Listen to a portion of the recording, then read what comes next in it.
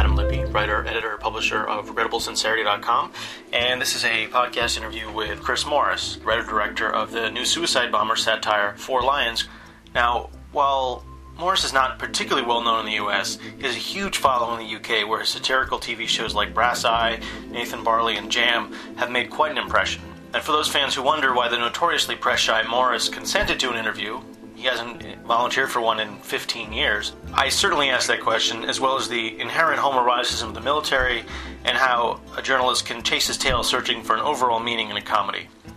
That last part refers to Morris's brilliant hipster parody, Nathan Barley, and as I'm aware that not everyone else has seen Morris's TV work, like the podcast I did with Jordan Brady, I'm providing a visual glossary on the site for the many references made to Mr. Morris's work. Enjoy. And in preparation for this interview, I wanted you to know that I had some pervert mechanics make me some Trust Me trousers so I can lure a baby in to be my lawyer. Great, so if I hear a hissing noise during the interview, I'll know you're just practicing making sure they work. Yeah, that's pretty much it. Cool, okay. Now, are they comfortable? Yeah, a little tight, actually, but I guess that's the point. Yeah. They can get hot as well, hot weather. You don't well, I mean, they'll balloon a little, but then they kind of, like, the air pops out of it. I don't really understand how they work, but kudos to whomever designed them. It's pneumatics. Right. In Four Lions, the idea of macho heterosexuality between friends who think that they have to be machos to sort of impress themselves, that's like a constant idea throughout the film. Was that conscious, that you were trying to get across that these guys don't really know how to act, and so they think they just have to be as macho as possible?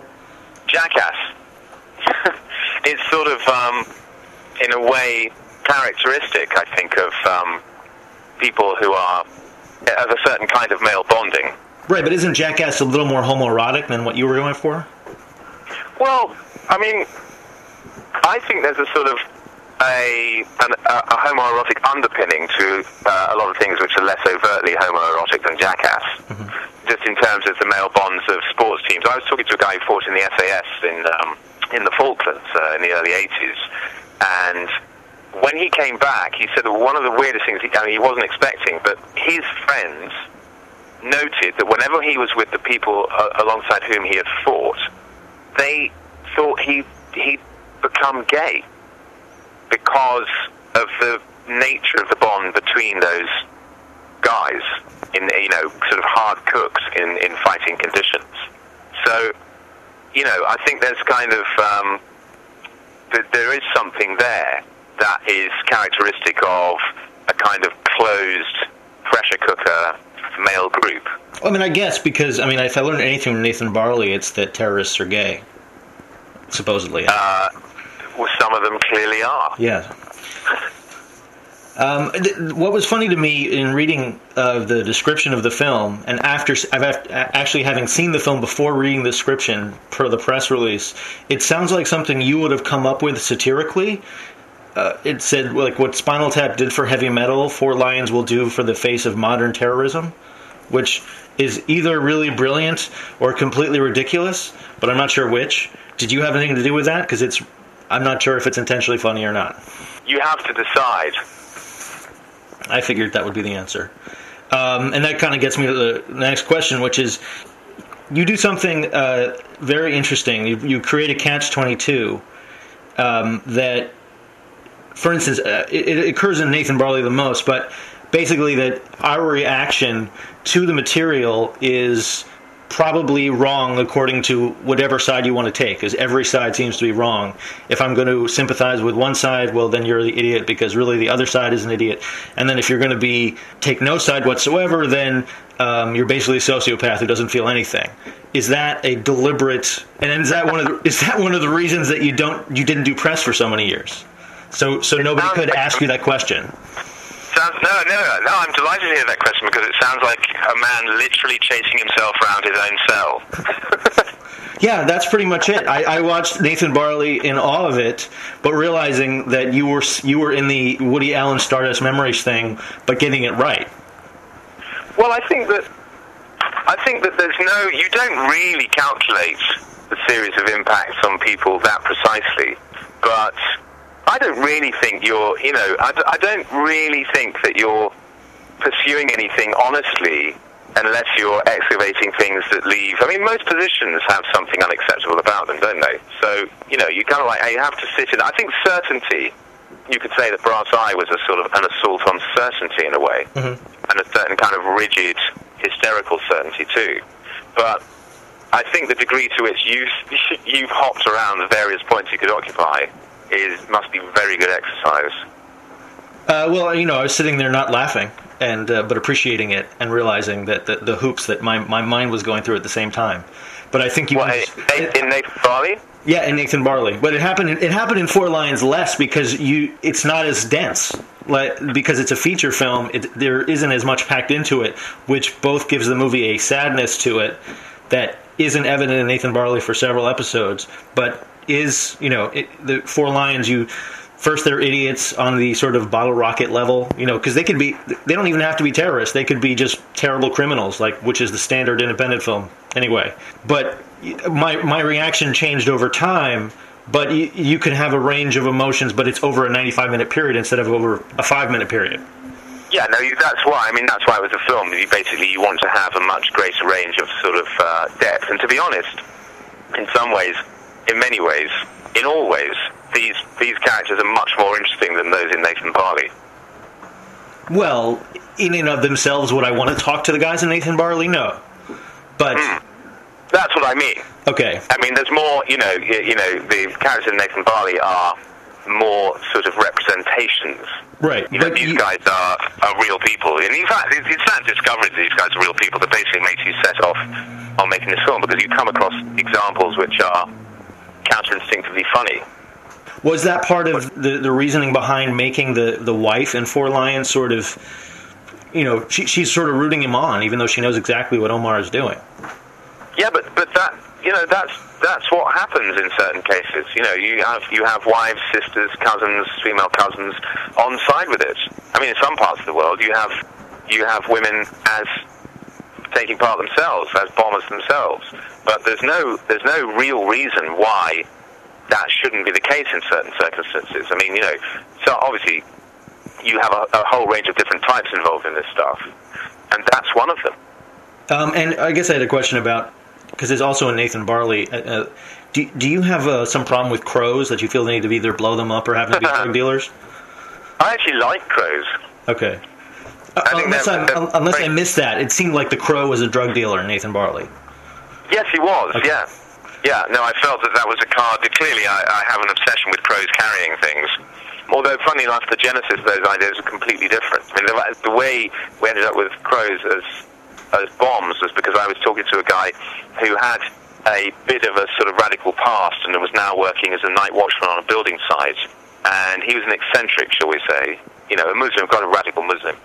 And he was terrified that the crows hopping around the building site had it in for him, that they basically had decided that he was a bad person. And so I started talking about crows, and I said, you can teach crows to talk. And we had a conversation in which I just started sort of riffing. And I said to him, you should train them to become bombers, you know, because you can teach them things. They're quite intelligent birds. And I walked away thinking, yeah, that was quite a good idea. Not actually a practically good idea, but an idea which would, I think, give us a scene in the film. Do you have to balance that with your deliberate silliness? What, you mean the fact that I go around being deliberately silly? Well, yeah, I mean, because that's how I take most of your material is deliberately silly. And as part of, I guess, you know, I keep interrupting you, and I'm sorry about that. And the overreaching question of that is, why now to start doing interviews? And are you trying to reach the American market with your material? I think, no, I mean, look, I mean, when you try and do something, you have to do as much research as you have to do to get a film like this anywhere near actually telling the truth about something, then most of it's left out. But the fact is that much more than anything else I did, because people are so lamentably ignorant on this subject, there's a huge amount that is there to be discussed, and most people's questions involve drawing some of that out, and I've got no problem with sharing that information. But, you know, if you do a satire about the media, what the fuck's the point of going on the media to talk about it? Well, yes, I agree with that, although since the media is splintering in several different factions now where people are now part of the media as bloggers, it's hard to... Yeah, but people have always been part of the media. I mean, one talks about the media as if it was a sort of separate thing, but media is always the projection of people's appetite and desire to exchange information in whatever way they want, but in a sort of heightened way, one way or another. But it would be, I think, unnecessary. There's not much to say, is there? I mean, it's like there's something as a satire of the media, it's evident what it is, and there's really nothing to say. But if there's, because you're not delivering new information, here there's bloody sackloads of the stuff. I mean, literally, I could keep you going for about 8 years. But in terms of breaking into the this isn't an attempt, this is just because it's a more palatable subject you find for discussion? Sorry, which? In terms of breaking into the American market. I mean, because a lot of your material may translate well, and then some of it won't. I don't think Jam would translate all that well, not just because of the subject matter, but because of the tone. Well, I find a lot of people in the States come up to me, talk about Jam. So, I mean, no anecdotal incident serves to represent anything other than itself. But I've been surprised by the number of people who've gone for that. I mean, I don't really see it as a sort of breaking into a market. I mean, this is just, it's in the nature of films to be distributed worldwide, and you want people to see them. So, I mean, this isn't a sort of like a spearhead attack into a territory as such. But in watching all of the footage and all of the stuff that you have, Nathan Barley is so prescient it would translate the best. Whether or not you want to pull an Ali G and just redo it, I don't think that's necessary. And there's talk of that, actually. There's talk of something that relates to Nathan Barley being done here. Mm-hmm. That's true. Do you find the restrictions of making material helpful, or do you need more freedom? Because some of your material is just that there are no restrictions, which means there are no rules. But within a 90-minute fiction film, there are rules, and within certain of your TV stuff, there have been rules. Do you prefer rules or no rules? Well, I think that there are always rules, really, and I think that as soon as the rules become ignored, if you think of the difference between Howard Stern on sort of terrestrial radio and then Howard Stern beyond regulation, it changes the sort of restrictions on what you can say, and immediately, therefore, the nature of what you say is operating in a different value system. And I think the only point about rules in terms of, shall we say, propriety is to do with a shared sense of what the rules is between you and the audience. But in many ways, rules are very useful in terms of limiting your options. You really have to then use your imagination to work yourself out of a box. I don't mean you can get good results by imposing artificial rules, but rules generally just happen. There are budgetary constraints. They're a rule of a kind, and sometimes thinking your way through those gives you a better result than you would have any other way. If the more money you have, the more money you spend, and not necessarily to good effect. So kind of like anyone who does anything creative wants to give themselves restrictions. If you read sort of Brian Eno's production tips, you'll find that they're, in a way of imposing restrictions onto a situation to try and get musicians to focus.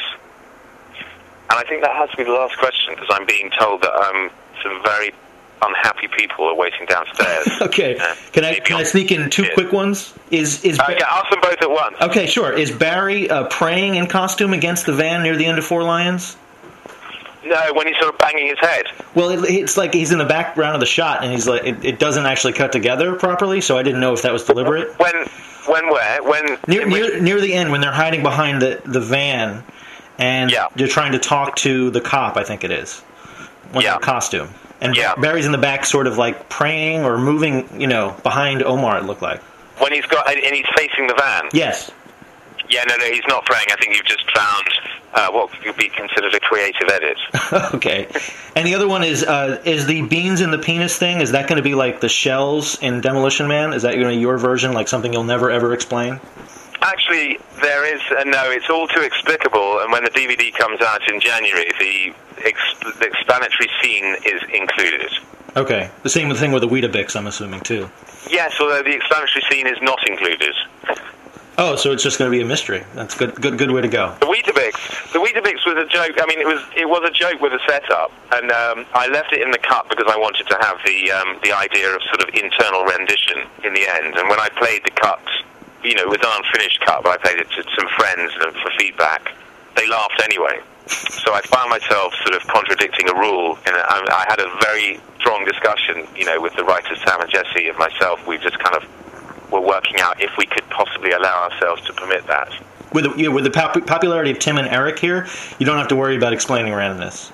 It just no, well, exactly, and I'm a great fan of random things anyway. I mean, I have always been. So, that just becomes a different nature of thing. In fact, people will come up and say, "Oh, I love the way you use a Weetabix just to sum up how little the security services know."